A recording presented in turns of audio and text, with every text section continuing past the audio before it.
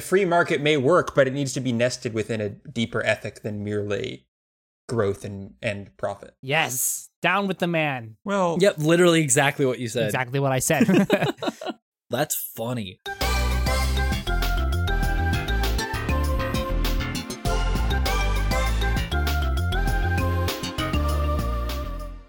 it is season 6, episode 7 of the Whales Are Whales pod cast.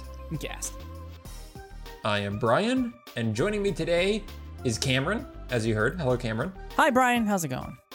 Pretty good. And not Steven, Benjamin. Hello, Benjamin. Hello, Brian.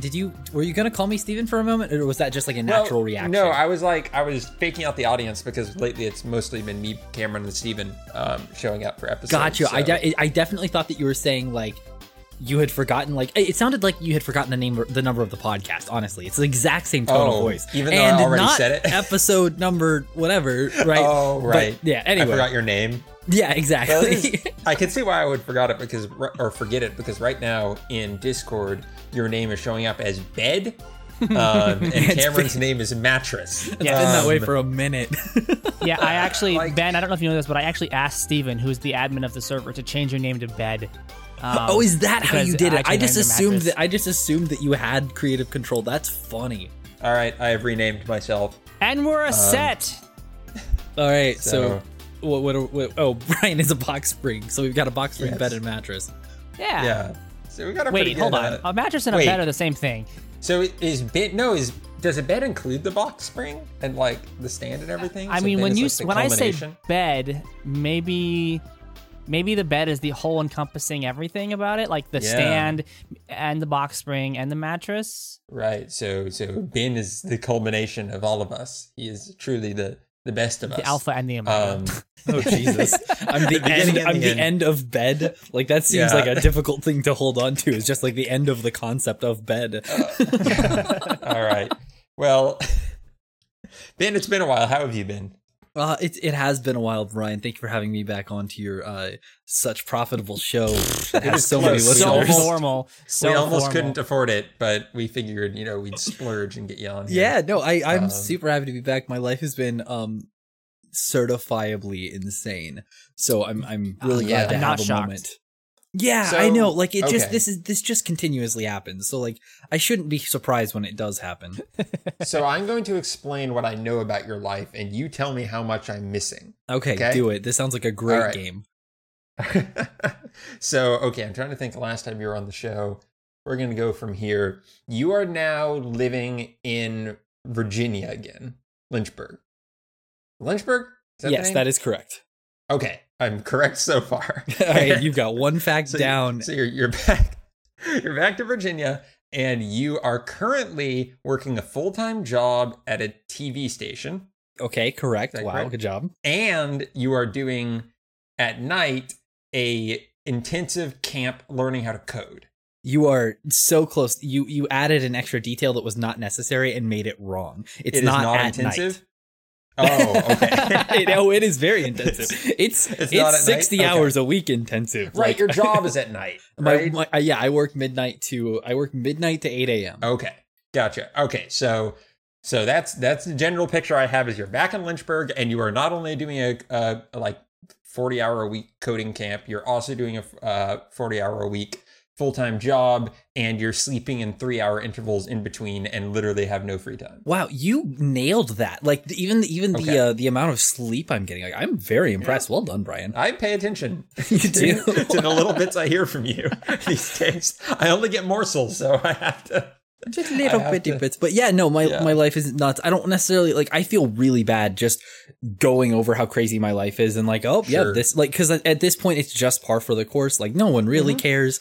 Like, Ben has worked himself into an insane schedule again. Like, all right, whoop-de-doo. Nobody, everyone. You're a living sitcom No, it's not whoop-de-doo, Ben. We are very impressed. I don't know if you listened to the last episode, but we kind of boiled down everybody's personalities to 2 words. And we basically just were all stunned and impressed by how much you do and how little you seem to burn out each time you do so much. It's pretty incredible. Yeah. I did not listen to last episode, or at least I don't think I did, but Yeah, I really appreciate that. Like I try not to keep myself from burning out, but I also like, I don't know, man. I feel like every time I'm on the podcast, I'm just like, we're only talking about the good parts of my life instead of like, I don't know, the 2 months that I spent super depressed and not able to move, right? Like that's that's not fun to talk about. It's not good radio, you know? Yeah, because we always go for good radio around here. That's for sure. Oh yeah, absolutely. But yeah, no, I definitely have gone through, like, especially over the past year, I've gone through a lot of rough stuff. But part of like being part of this boot camp is just like looking at where I want to be at the not the end of my life, but like moving forward, like you know, making a more long-term plan and being like, where do I actually want to end up, and then trying to make steps to move toward that. Because as of right now, or I guess up until now, I've kind of just been coasting, and like feeling. Trying to take just a little bit more of an active role in like, all right, my life, you know. But yeah, that's where I'm at, and that's what's up with me.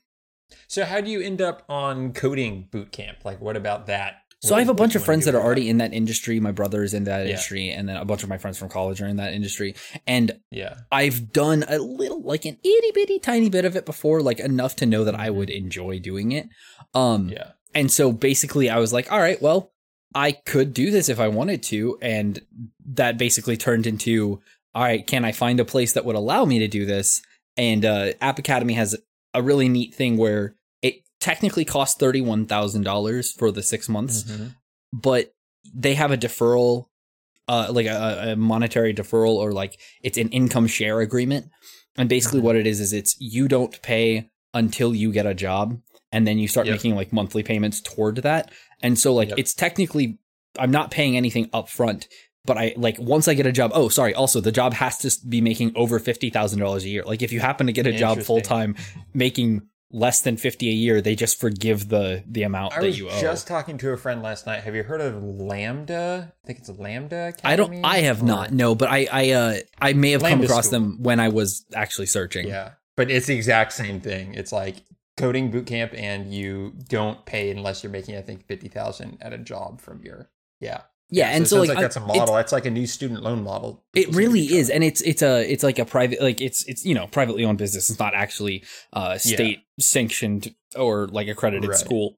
But you walk away with all the same skills and like things to show on a job interview. But like again, we don't have to talk about the in depth of it. The long and the short of it is, I get to do a thing that is normally you have to go to a 4-year college for, and so I'm spending all of my time doing that, and it's great and exhausting, and I love it.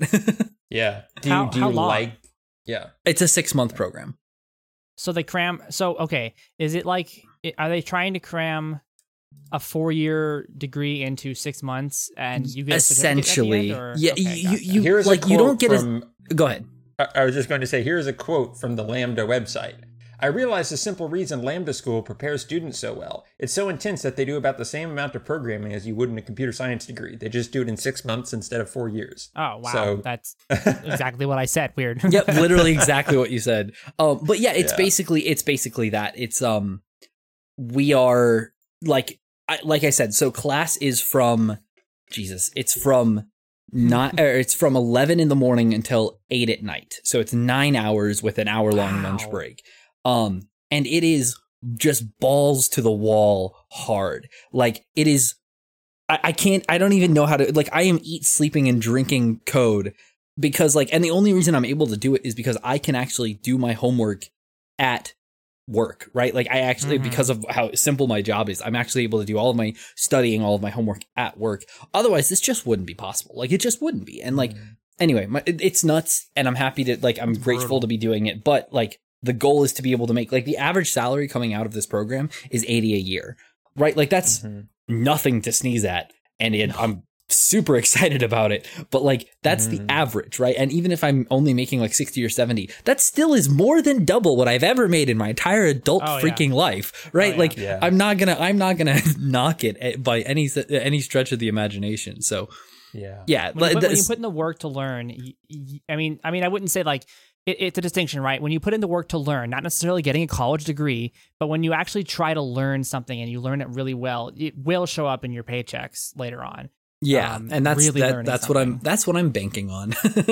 Yeah, dude, that's crazy. I'm honestly like, when I was thinking what you were doing was sort of like, because there's a lot of online resources that cost way less than that, where it's like you can get certified for networking specialist for like $500, you know, right? And it's like, you know, a bunch of classes that if you know what you're doing, you could probably just blaze through. But when you said $30,000, I immediately realized, oh, this is like not.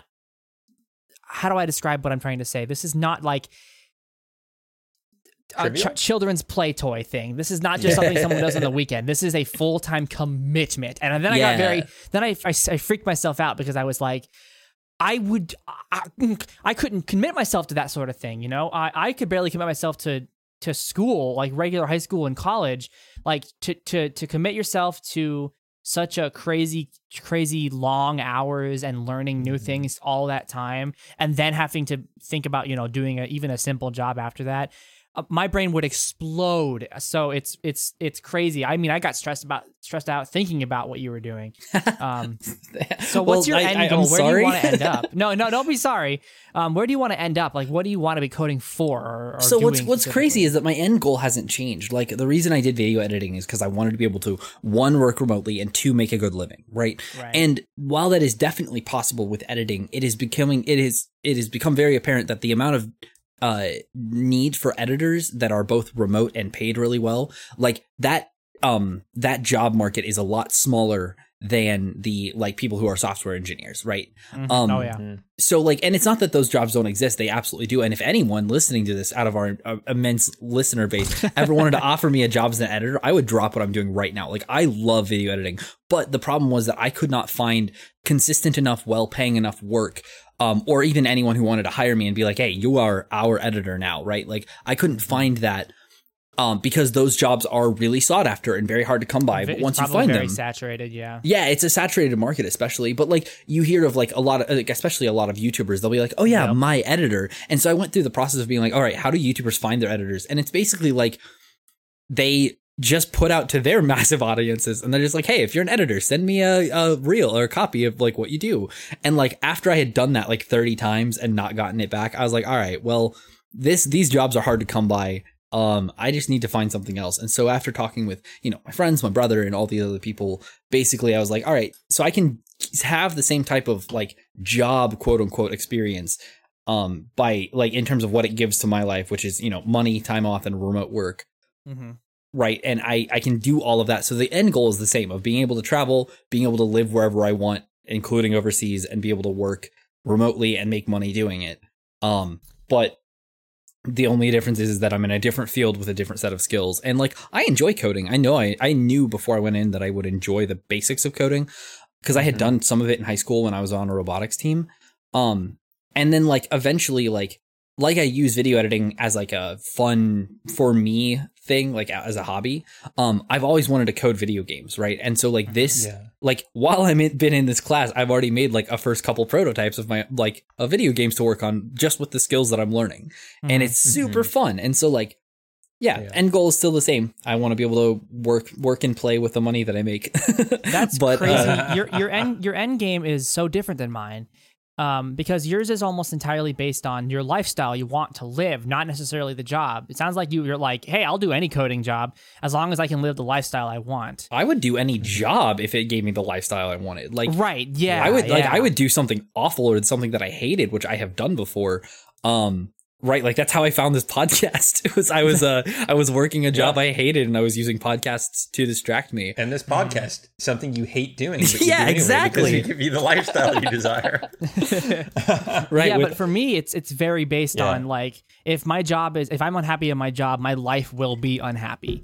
Because I can't separate the two enough. Like, your stupid job takes up so much of your stupid life that if you're spending so much stupid time at the stupid job, you just feel stupid and miserable. See, I don't disagree with you. I don't disagree with you at all there, because you're talking about that, like you're talking about work-life balance, right? Like you're talking about how much time is of your limited time is spent at your job, right? And that's so important to me. And that's part of why, like, the full-time job I'm working right now, and even when I worked at the news station before, like, I didn't hate those jobs, even though I was spending a ton of time there, because of the time that I was actually spending there was more my time than anything else, right? Like, I had control over my time while I am there.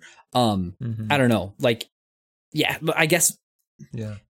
We could go into my thoughts on capitalism and the fact that like the threat the threat of poverty is inherently violent and so are borders, but whatever. We'll skip that for now.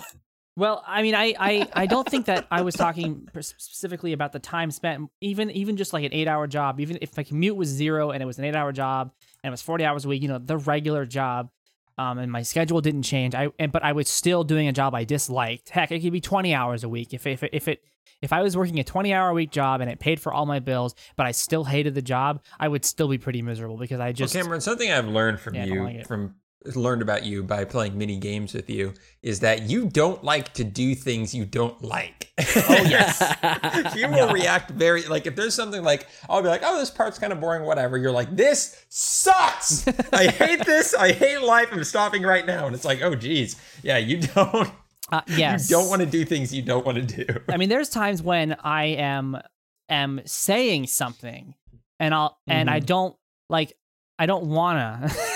So I just kind of like talking, and then I'm like, and I just literally stop mid-sentence because I realize that whatever I'm trying to say, I don't really feel like saying or explaining, so I just stop. Yeah. Well, it's like something we learned is like when you lose, like when a game clicks for you, I know we can start playing it for a while. Mm-hmm. But when I see you lose the fire in a game, I'm like, all right, we're done. Like, just stop playing the game. Like, it's fine. We'll move on to. I might string it along for a couple more weeks or whatever, but you have that strong. And Steven is kind of similar to you in that you guys have a very strong sense of what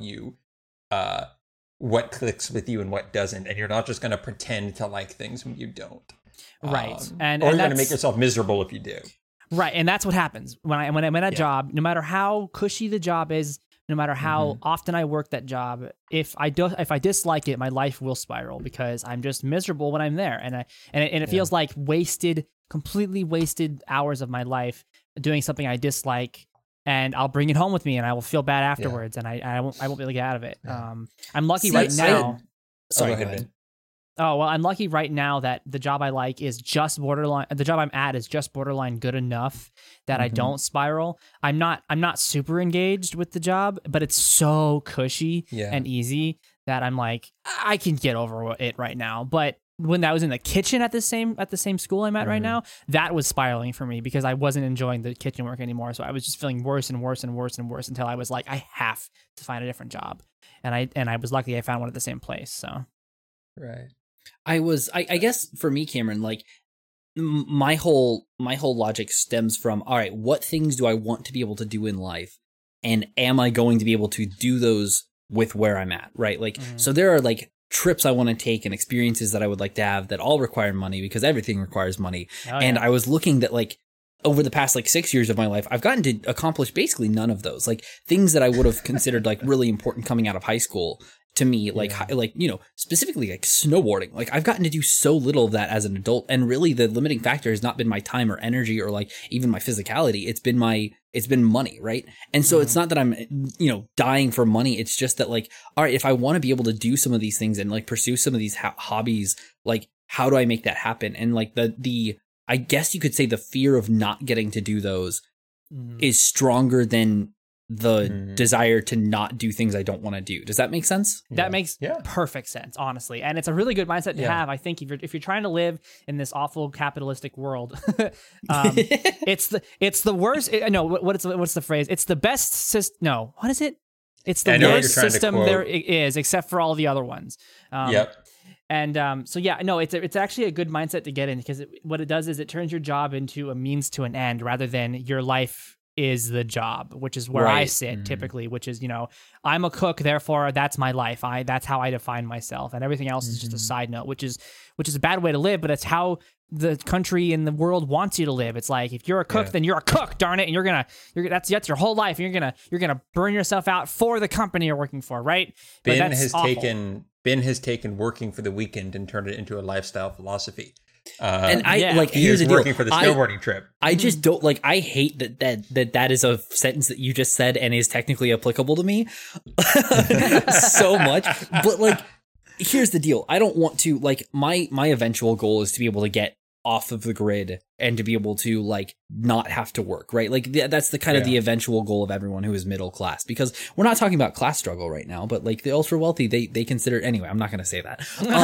But like, you're among friends, Ben. I think you could say that if you want to around here. No, it's just that like, but what about all of our sponsors? Yeah, exactly. Guy, where's Raid Shadow Legends? Has been kind to this podcast. So NordVPN is the number one thing to steal Netflix from your neighbors. That's the most real. I love that, man. But anyway, just like whenever you're like the middle class, the goal is to not work, right? Because we spend so much of our life working. It's like it's insane. It's literally insane. Yep. And agree. If I could work as a like once I actually pay off this class, right? I don't think I would want to have a quote unquote full-time job, because whenever we first moved to Virginia, like I got hired at an archery factory, working literally on an assembly line. And I thought that I had crappy jobs before, but this job wouldn't allow you to listen to anything. Like for whatever reason, safety or BS. I remember when you were doing this job. It was like 10 hours a day on an assembly line, literally doing the exact same motion over and over. It was mind numbing. I would kill myself. That's awful. Oh my gosh. It was the worst. I immediately became the beanie guy because you can hide headphones under beanies, but like it was awful. And so like after being there for about 2 months, I had like all the people I'd worked with liked me because, you know, I was tracking my stats and I was getting faster and right. Like I was trying to prove to them, no matter what you do it amazingly. Yes. Even if you hate it. Well, like they gave me this is like, hey, this is what we're aiming to shoot for. Like I need you to do 400 pieces a day or it was 400. Well, the first couple weeks I was doing like 200 and 300 because like it takes, like you have to really like focus. And eventually I got to like 450 and then 500. And I took those numbers and I was like, hey, here's how I've improved. And they're like, oh, good. Cause like otherwise all your work just goes totally unseen. Anyway, we're just talking about my jobs. I'm sorry. Let me get to the point of the story. No worries. It was really interesting, Ben. And I think it makes me realize what a different perspective I have on work just because of what my life has been like. And I realized this when talking to Cameron as well, or many people, but also when talking to you, like, because I've never been in the position of like being stuck in a job. My work has been always in my own company pretty much. Or self-directed work. So you've been part of the owner class. Right. So I guess I'm what would you say? The problem. No, I'm kidding. I'm the problem that is going to get overthrown in the revolution. Yes. But down with the man. But there's that sense where I'm like, oh, I've never really thought about I want to stop working. Like that's never been, I don't have any plans to retire. And have no Brian, I'm sorry. You literally are exemplifying, and I'm not saying that like you and I are inherently different, but like, sure. There is no conversation around class struggle or the differences in classes in America. Like it literally, like it used to be a thing and they stamped it out and they stopped teaching us like the difference between the classes. And so like what you're describing is something that like whenever I immediately cut myself off as like the ultra wealthy, I'm not calling you ultra wealthy, but the difference between class and like the conversations between classes that aren't happening, like the owner class / the wealthy class, they don't think about the same things that the middle class thinks about. And it's insane. That's like, it's freaking nuts that we live in the same system. And like, there's just a difference in how you think about it. And anyway, I'm sorry. Go ahead. Right. I'm lower class. I think what's interesting to me though, is that it's not just monetary, because I don't make very much more money than you do. I don't make very much money. But it sounds like the way I'm looking at it is still different. It's insane. Literally the mindset. Like there was a study done that found the difference between like the difference in humor, like literally what people find funny between the different classes changes based on your class. Like I don't want to go too hard on this beyond what I already have, but I did want to finish the story of I was at that job at the archery factory. And whenever I was doing my interview, the guy that interviewed me mentioned, he's like, yeah, we just lost our front desk person. And I was like, oh, okay. Like if you guys need help with electronics or whatever, like I'm good with computers. And he's like, well, come back to me. And so after I had been there a few months, I went to him. I was like, hey, do you still need someone at the front? Like no longer, working the assembly line. And he said, yes. And so I got that job, and I had been there for maybe a month before I realized, I was like, hold on, like, let's look at like what they're actually offering me. Like they're saying like, here are your benefits. You have health benefits, You have paid time off, yada, yada, yada. You're not allowed to take time off that isn't paid, but that's expected. But like, I got 10 days off a year that I wasn't required to be at my job. And that was considered like a benefit. So like, instead of it being like, I don't know, like that's just like, that seems like total to me. Like, I'm sorry, I cursed. This is going to be another episode where we have to put a disclaimer at the front. 25 minutes, 20 seconds. But like, I was so frustrated because like so basically I got the job. I was getting paid $11 an hour, and after like making a bunch of different things efficient, like literally I cut one job that was supposed to take a whole day. I cut it down to like an hour and a half by just building some efficiencies in. You don't do that. Yeah, and then you get punished for making your job easier because they're like, "Oh, you've given yourself like the ability to do more work. Like, here's more responsibility." And like, I should have known that was going to happen. Nope. But the long and the short of it is, I was getting paid $11 an hour, which is not great. And one of the people, whenever I first moved here, I'd contacted some people I used to work for. And about that time, this has been like 3 or 4 months, he called me. He's like, "Hey, are you still needing a job?" And I was like, "Well, I'd be interested in discussing it. I technically have a job." He's like, "Well, I'll pay you like $13 an hour, and you'll be working for me, and you can have total control over your hours, but you won't have, benefits, quote unquote." And so I was like, "All right, well, that's an interesting offer." So I went to the guy who hired me, and I was like, "Hey, so I was just offered another job, and I was wondering if you guys would even want to consider like talking about like counter offering me. I know you don't pay me very much, so like this is like way too low on the financial totem pole." And he looked at me and was like, "Oh, actually, we already are paying you higher than we would normally pay this position." Mm-hmm. And I was like, "Oh, so you're telling me that even though like I'm doing good at my job, there's no way that one, you'll give me a raise, and that there's not like anywhere else for me to go. Like I can't climb the ladder here. Yeah. So you're telling me there's nothing else for me here at this job aside from just working here, getting 10 days off a year." Right, that's what you're saying, and so I quit.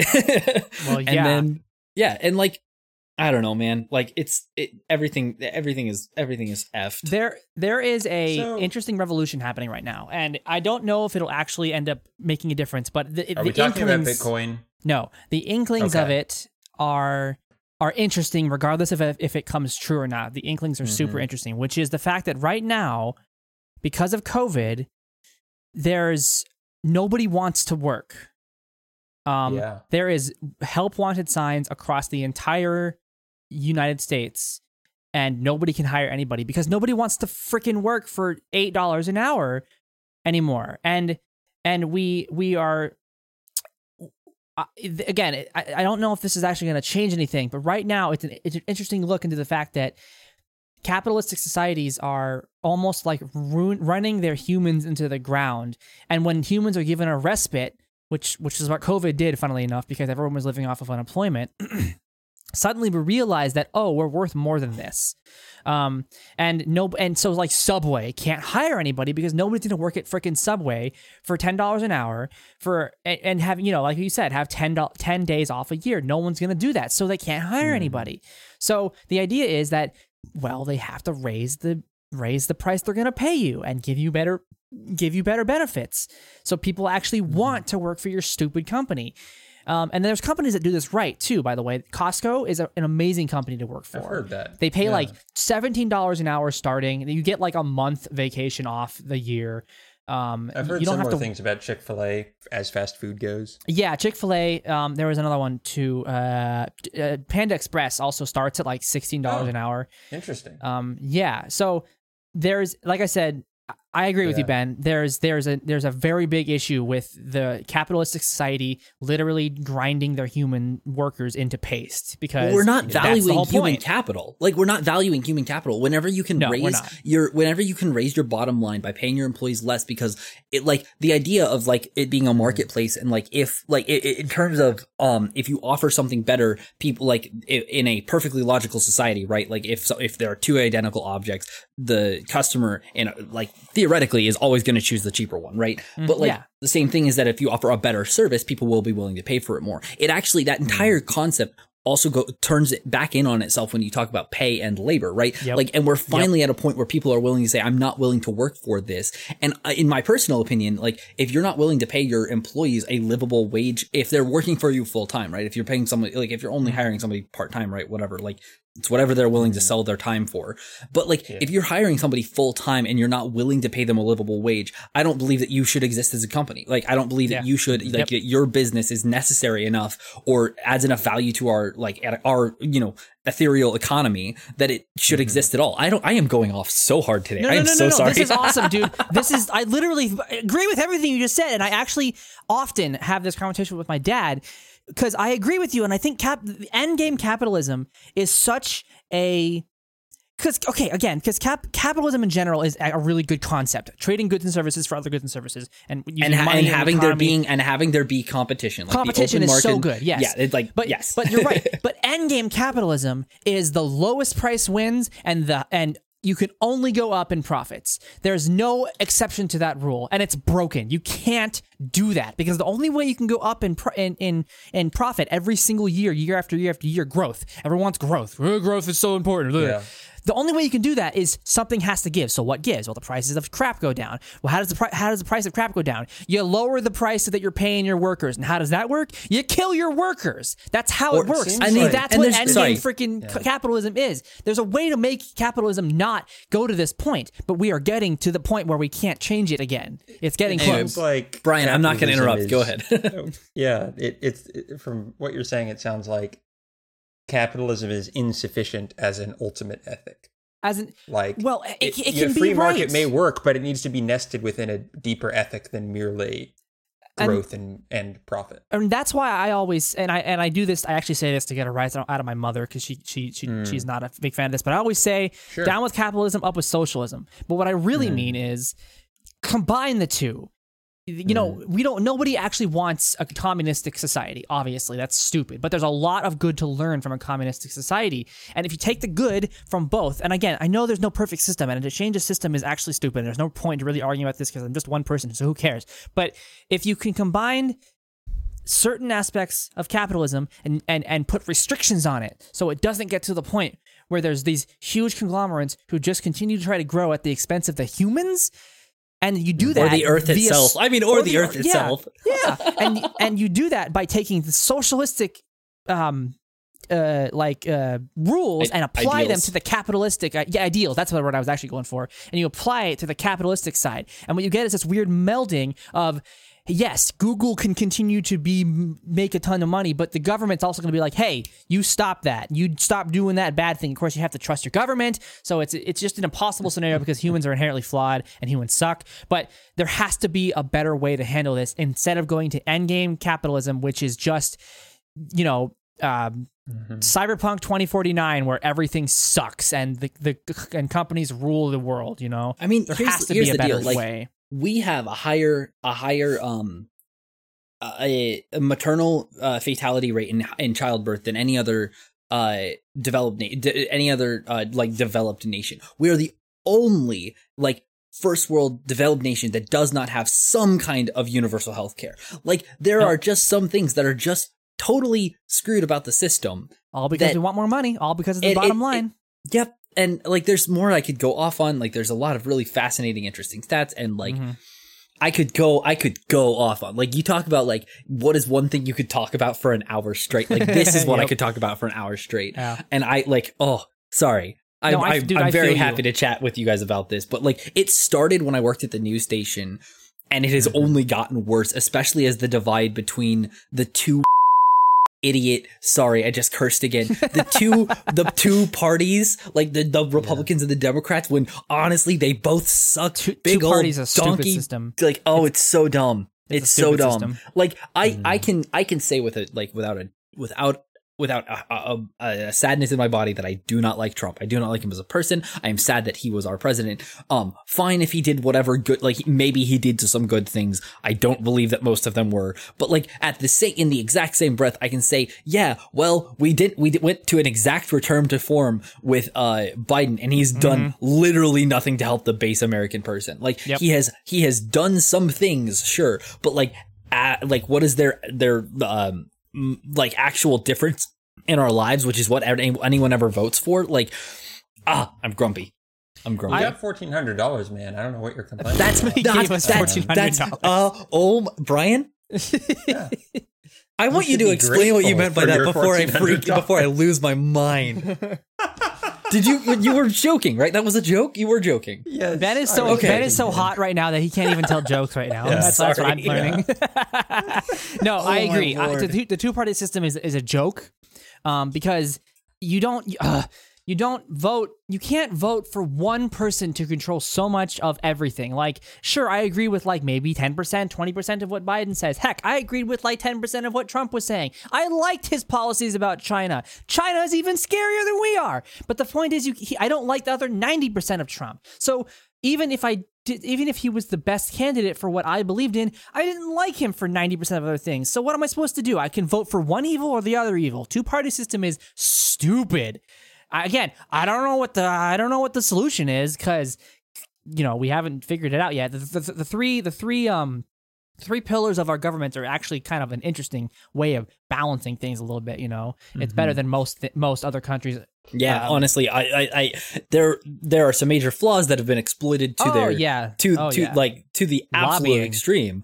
Yeah, lobbying and like, oh, dude, okay, no, I'm not. Like, let me just go off for a second about lobbying and just money and capitalism in general, right? Yeah, it goes back to money again. Whenever you make money, the number one valuable thing, right? Your money becomes voting dollars, literally. Yep. Like, and what you have is like the ultra wealthy who are able to change and build and place literal law that benefits them because they have more voting dollars. But like, it's not even that everyone starts with zero and you can earn more. It's that like the lowest people in society, literally by the time that they are 18, generally, instead of having zero voting dollars or voting points and starting and gaining more, they actually start in debt. They literally start in the negative, and they're asked to like, hey, you can't, like, you have to have money to make money. Yeah, that's freaking true. And most of the, like, and when I say most, I mean literally more than 50% of the population of the United States by the time that they are 18, they are in debt,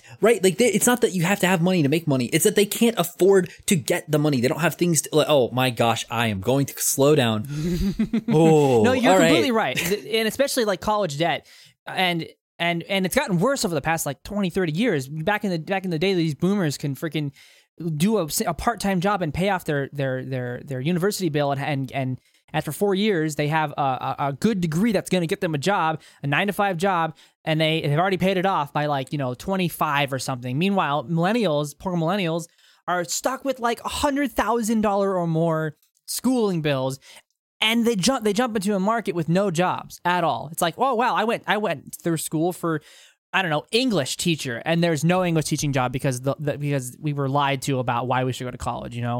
So again, Ben, I am all sorts of with you on this whole topic. I think we are in a very bad spot, and other capitalistic governments and countries are doing it better than we are. Like, I thought America was supposed to be this like perfect pastime, pasture of like dreams and beliefs. And what America really is a dumpster fire. And I have zero patriotic feeling for my country at all. We are literally driving ourselves into the dirt. And freaking China is going to take over everything. And then we're just going to be Chinese. That's probably what's going to happen. Don't worry. They don't care about profit, so it'll all be fine. Oh, yeah. No, China doesn't care about profit. What are you talking about? Yeah, of course not. By the way, I need to just clarify one thing. Whenever I speak ill about China, I am not speaking ill about the Chinese people. I'm speaking ill about the Chinese government, who is very different. The Chinese people are wonderful people who are, unfortunately, they are having to deal with their own problems with their country, But I need to make that clear. There's no China people hate from me ever. That's fair enough to say. I would agree with that. I have Cameron, less animosity for China. Yeah, I'm curious. Have you like met many students from China? Oh yeah, absolutely, absolutely. Lots of students from China. Yep. That's cool. Like, do you find they have strong feelings about their government and politics, or do you not really get into that with them?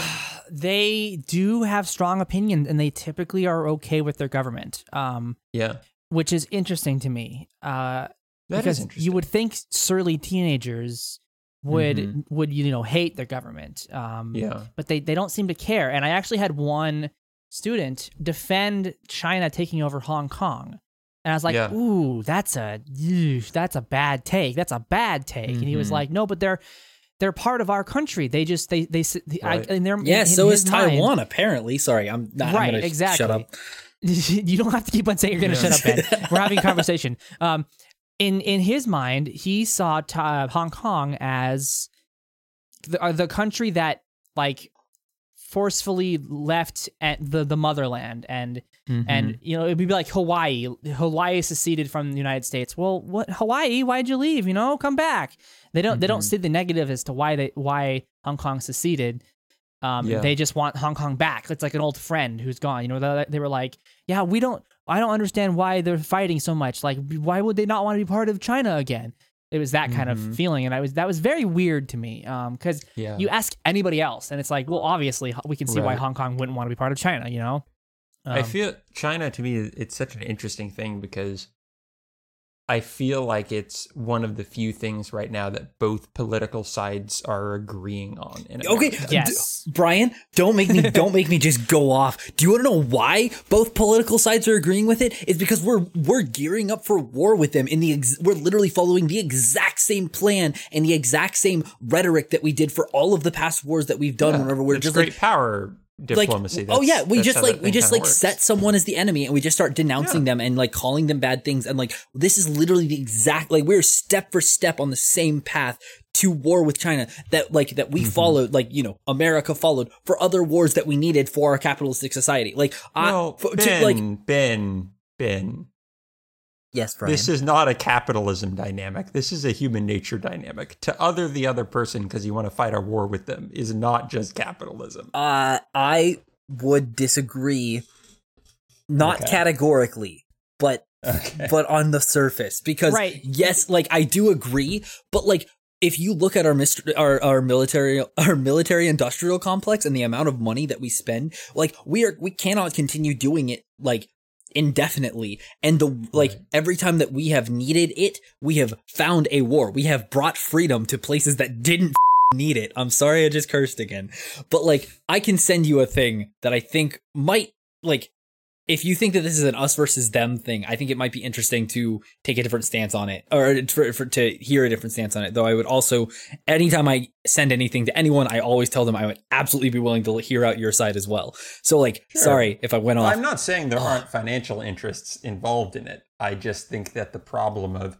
needing an enemy probably goes deeper than just capitalism. Do you think that's a human nature thing? Is that what your argument is? That societies tend to other things outside of them and go to war because of that? Yeah, I would say that that's pretty common. I think that's fair. You know, as a general statement, I would absolutely agree with that. Yeah. But I'm not saying any of your specific critiques of capitalism wouldn't come in here and wouldn't contribute to it. I get skeptical of people who see one problem in the world and apply that problem to everything. Oh, like capitalism? I see capitalism as a scapegoat in a lot of people, where all of the problems of the world can be assigned to X variable. And I just get suspicious of that because I think it can lead to a lot of faulty ways of thinking about it. Honestly, Brian, I really need somebody in my life to throw some water on my fire of anti-capitalism. So I appreciate you being willing to. I appreciate you to. No, I'm saying I need that in my life because most of the people around me happen to have been screwed specifically in ways that they can point to capitalism and say, "Oh, capitalism caused this." Like in our individual personal lives, and then it is so easy to take that and to apply that to the rest of the world, right? And so I appreciate that. Yes. Totally. And I think that, I think there was a ton of merit. I was fascinated by what both of you guys said, and that whole, there's so much there and there's so much wrong with the world, and capitalism is a insane force that I think has a lot to account for. But like I said, it's very easy. And I think, Ben, you nailed it, especially when you have something personally affect you. It's so easy to generalize that across all things. So, I mean, there has to be something to be said for, I mean, do we want to keep on going on this train? Sure. This has been I'm really surprised that this is what we ended up talking about. Yeah, but this affects my life on a day-to-day basis, so I'm not surprised that it came through in what I was talking about. I was going to talk about a car. So we're doing better, I think. I definitely think there's something to be said about countries that are actively hurting others, right? Like if North Korea ever figured out a way actually cause problems. They're too weak to do that.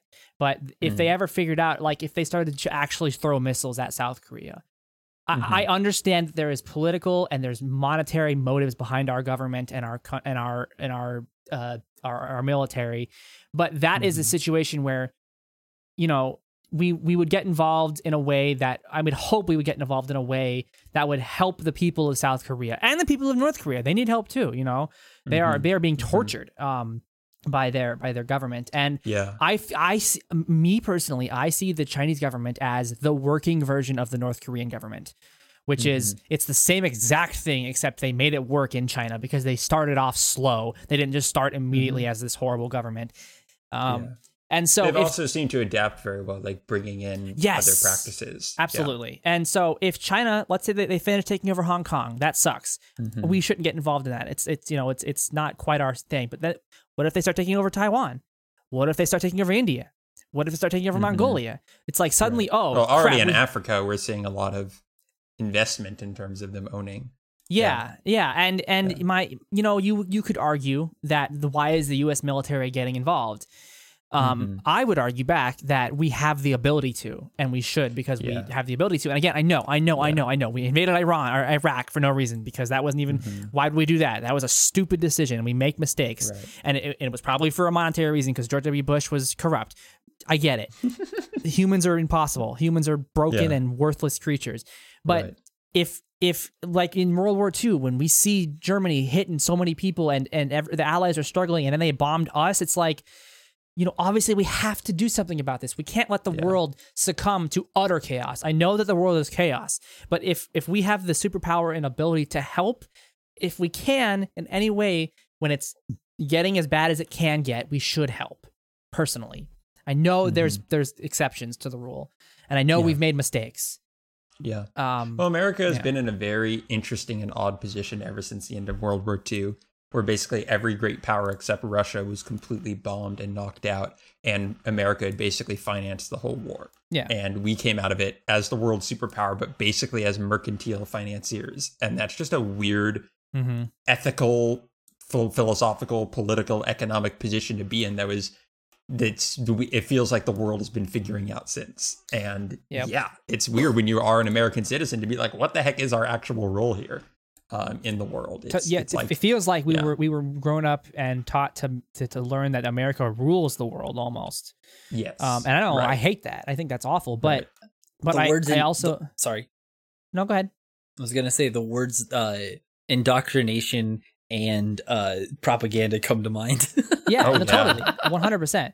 Absolutely. But I also think that there has been times we've used our power for good, and we've like, I would say Japan is a really good example of that.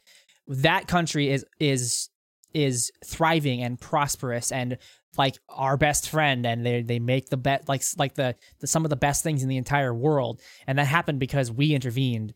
It was an awful situation, but they came out stronger.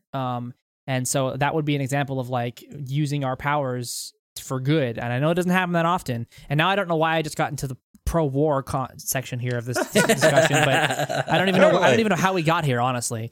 Yeah, I'm not sure either. But something that's fascinating to me to watch is that America right now, and I think it was similar this way in the 60s, but like it has become so incredibly, how best to put this? There's definitely still a ton of pro-American propaganda and indoctrination within the American system, but it's incredible how mainstream it is to be self-critical of America at this point. Like that, millennials are really turning that on its head, honestly. Right? And so it is common. Like if I talk to someone, especially anyone under the age of 50, I'm like, you are probably going to be primarily anti-American in your rhetoric. And that's so interesting. Like that's completely different from the world my dad would have grown up in.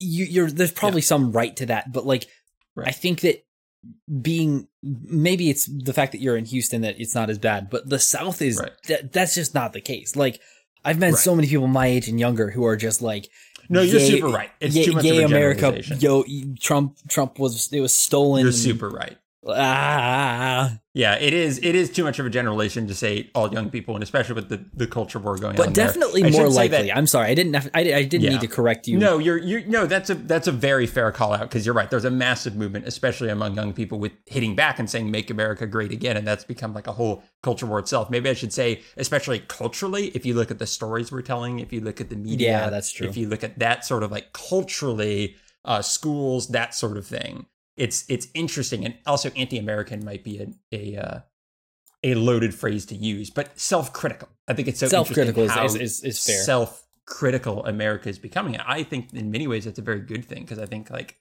individuals as people, it's very good to be self-critical and understand your own blind spots, and to not constantly be trying to find reasons that you're awesome and are better than everyone else. But it's so interesting to me to watch America as a society right now its greatest critics seem to be coming from within right now in many ways. Like Russia's critical of us, and their media is critical of us, and I'm sure China's media is incredibly critical of us within their borders. But like most of our criticism, we're like, the narrative in World War II is we are awesome, and all of these other, and all of these other powers, we have to defeat them. And that seemed to be the general like feeling within America. But right now it feels like a lot of our criticism is coming from within, and our battle right now is an internal battle, which I think is very interesting and can be a very stressful thing to be part of, but I think it can also be good for people.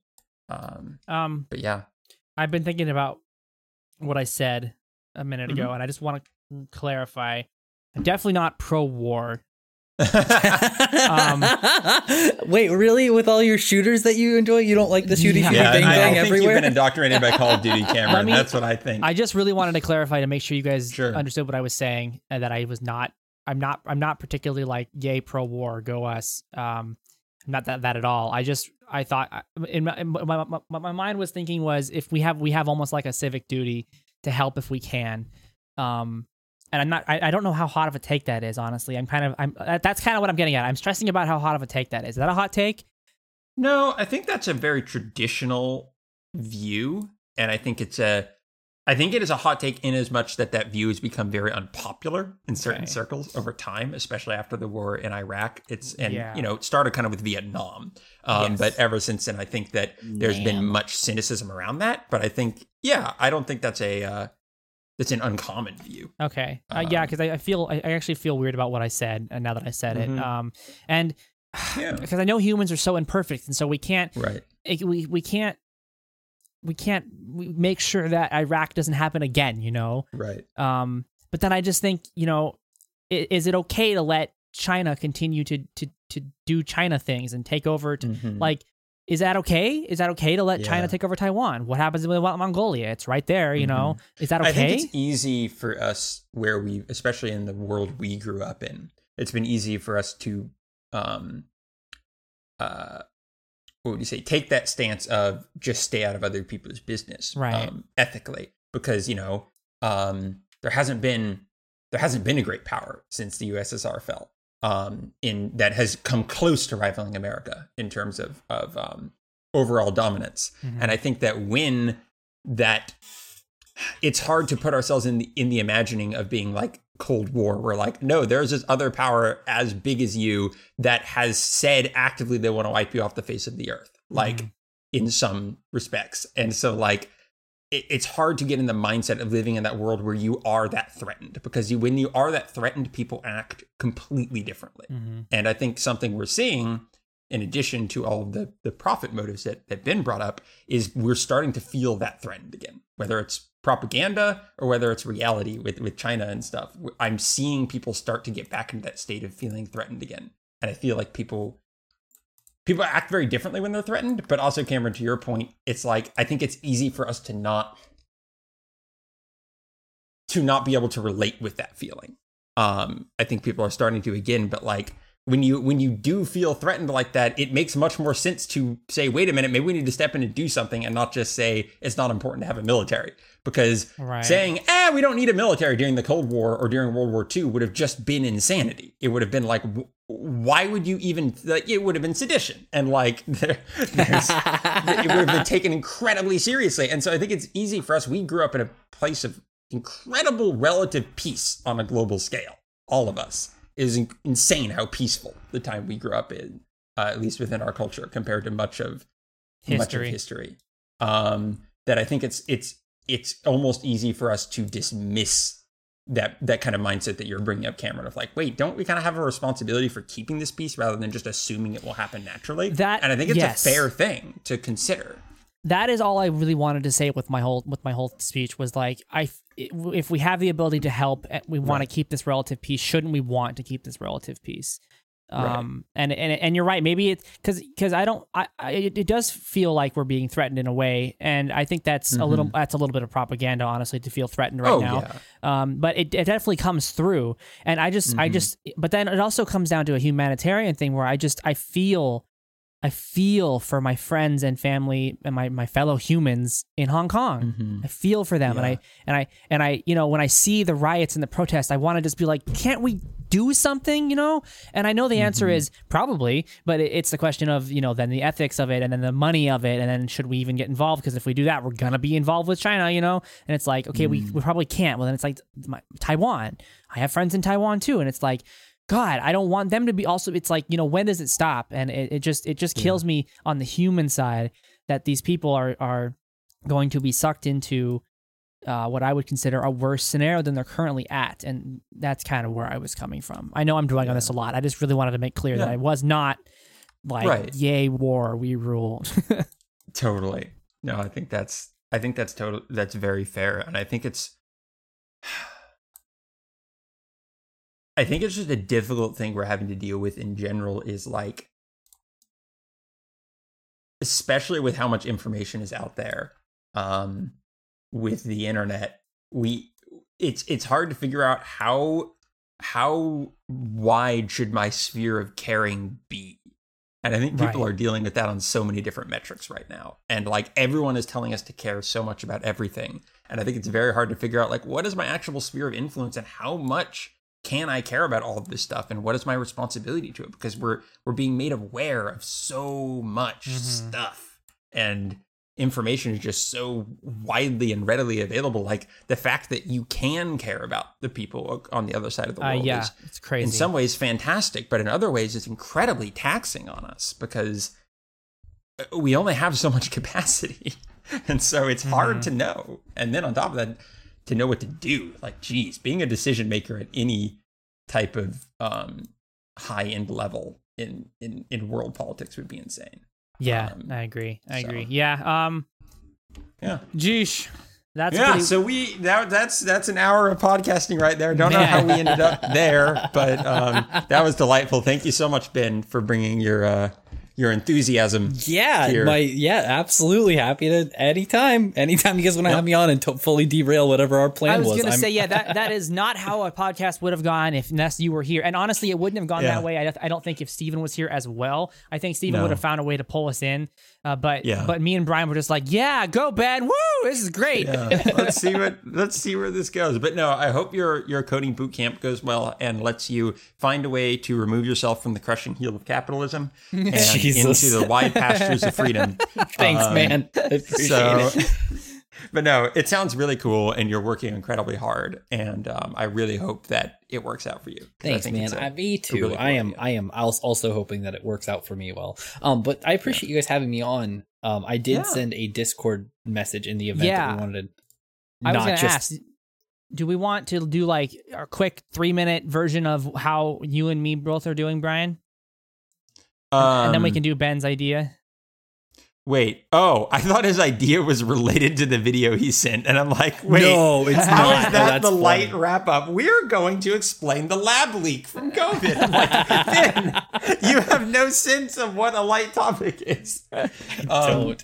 No, now I see that they're disconnected. No, that would be great. I really want to hear your car story, Cameron, if we can do that quickly. Yeah, I can do that quickly. I also want to say a couple of just a quick updates on my workout and health stuff too. Yeah, let's do that. First, so go ahead, Cameron. I'm taking a break. I took a break from working out. I'm actually in the middle of a break, which is crazy because I thought I would quit forever, but I haven't. My legs were just so crunchy and awful feeling, and a day off wasn't giving it the break it needed, so I decided to go a full 5 days of not working out. and my legs already feel way better, and I'm going back tomorrow to start running again, and I'm going to start slow, and I'm going to take a day. I'm going to do a long run and then a fast run day after day, so I'm not like overtaxing myself. I think we'll see how that works. And then today is also day 19 of no caffeine. Shoot. Yeah, that's day 19 of literally. Well, I had to take one Excedrin pill, which has caffeine in it, when I had a headache, but besides that, no soda, no energy drinks, no coffee, no caffeine at all for 19 days, and I feel miserable. It's awful. Has it gotten any better? A little bit better, yeah. I was actually getting like legitimately awful headaches the first couple of days. It was bad. Yeah. My sleep is not better. I don't know why, but I because it's never. I thought that no caffeine would help, but it hasn't yet. And then let's talk about the car. So, if you guys look up a little bit, you'll see a nice Corvette photo that I sent. My dad messaged me like last night, and he says, "Hey, this Corvette is $1,500. They said it was just wrecked. It was just wrecked in the front. The bumper got torn off, but nothing else was hurt." Yeah. They said it starts. They said it's a pretty good condition. Well, the inside is a little grimy because it's been sitting for so long. But it runs, and they want $1,500 for it. And I was like, oh, that's pretty cool. I'm a little hesitant about buying a car right now because I'm worried about my job is so kind of on the edge right now. That's another story entirely. But, it doesn't seem like the best time to buy a freaking Corvette, Dad. And he's like, yeah, you're probably right. I'll just offer them $1,000 and see what they say. And they said, sure. So, and then we were like, okay, we have to figure something out here. So, he's gonna buy the Corvette. He's gonna pay for it. He's gonna fix it. I'm gonna help him fix it up. And by the way, the whole point of this is that the Corvette's my dream car. Like, I don't know if you know this, Ben. I did not know that. Yeah, Corvette's my dream car. Now, it's not the year and the model that I would like personally. I would more prefer about a 2001 model was my favorite, CJ6 I think, or CJ5. Mm-hmm. But that is still it's an 89 Corvette, still a nice car. And so he was like, I will buy it, and I will fix it up, and I will help you you'll help me fix it up as well. And then if your job stuff works out and you can afford a car again, you can buy it from me. And if you can't, then I will just sell it for a profit. And I was like, you know what? That sounds like a really good deal, honestly. A good trade. So it relieved the stress on me for like, oh God, I can't afford a Corvette right now. Even $1,000 would be pushing it for, what I can afford with my current work situation. So I'm now that pressure is relieved, now that it's all on my dad, and he was fine with it because he just likes working on stuff. I feel extremely excited, and we're probably going to go pick it up this weekend. Now, it still could fall through. The lady said she would hold it for us, but you never know with Craigslist. She could be like, actually, I sold it for $900 for no reason. So she could sell it, and we wouldn't get it. But as of right now, it's on for Saturday. We're going to go pick that car up, and I'm really excited. That's awesome. I could maybe actually have a Corvette finally. My dream car. Sick, dude. Yeah, it's got a V8 in it. It's like a 5.6 liter V8. Like, what? Wow. My current car is a 3-cylinder 1 liter. Do you think you're gonna sell that one? That's interesting, right? Because if we get it all fixed up and nice looking, I could maybe sell it and buy the one I want. But then again, it's still a Corvette. Sorry, no, I meant your current car. Oh, no. A Corvette is incredibly impractical. Like, oh yeah, you're not going to be like driving. You're not going to be like driving road trips in a Corvette. Yeah. Like I want to go up to Portland for a concert or something. It's like I'm not going to drive the Corvette. I'm going to drive the smart car that gets 50 miles a gallon. Gotcha. And that's again another reason why I was so hesitant, because it's like this is completely a frivolous, impractical thing I'm doing right now. Got it. So, but regardless, it's still really exciting, and I'm not even a car person really. I just love Corvettes, so I'm excited about it. Yeah, and I'm sure your dad's excited to work on it. He is. He's all about it. He's like, he's already buying parts on eBay. He's ridiculous. Of course. Oh, that's fun. That's awesome. Yeah. That sounds like a really fun project. Yeah, I'm excited. I'm very excited. Nice. What about you, Brian? Yeah, I can be pretty quick on my update. Thinking last time we talked, so I'd mentioned last month, all of the, I'd had a lot of anxiety and stuff again, which was not great. But this last month, it's been so much better. I'm good. Almost completely back to normal at this point, and it's been a very, very nice month in that sense. So good update there. And work also is continued to bounce back really well. We're training a new employee, and things post pandemic so far seem to be very heartening. So there's been a lot to do there. Steven took a week off because he'd been working really hard. So I managed things alone for a week, and it was good. And so things generally are just humming along and in a good recovery mode going into the summer. So that's awesome. That's what we like to hear for our friends. Yeah. Are you still playing HOTS with your group? I haven't been, but I'm going to start again here soon. Okay, just adding it slowly, just in case you don't want it. Exactly. I just wasn't adding it because you playing competitive games for an hour and a half isn't the best thing to do when you're dealing with anxiety. Totally. What do you mean? Are you sure you don't want to play League? No, my group is super nice, and they're always just like, take whatever time you need, and we hope you're feeling well. So they're great. Gotcha. So. Well, I know I've missed you this past couple of months. We have been not doing much together. No, and that's fine. I've not been. No guilt from me. I totally get it. It's totally fine. But I definitely have missed hanging out because we used to hang out like every night.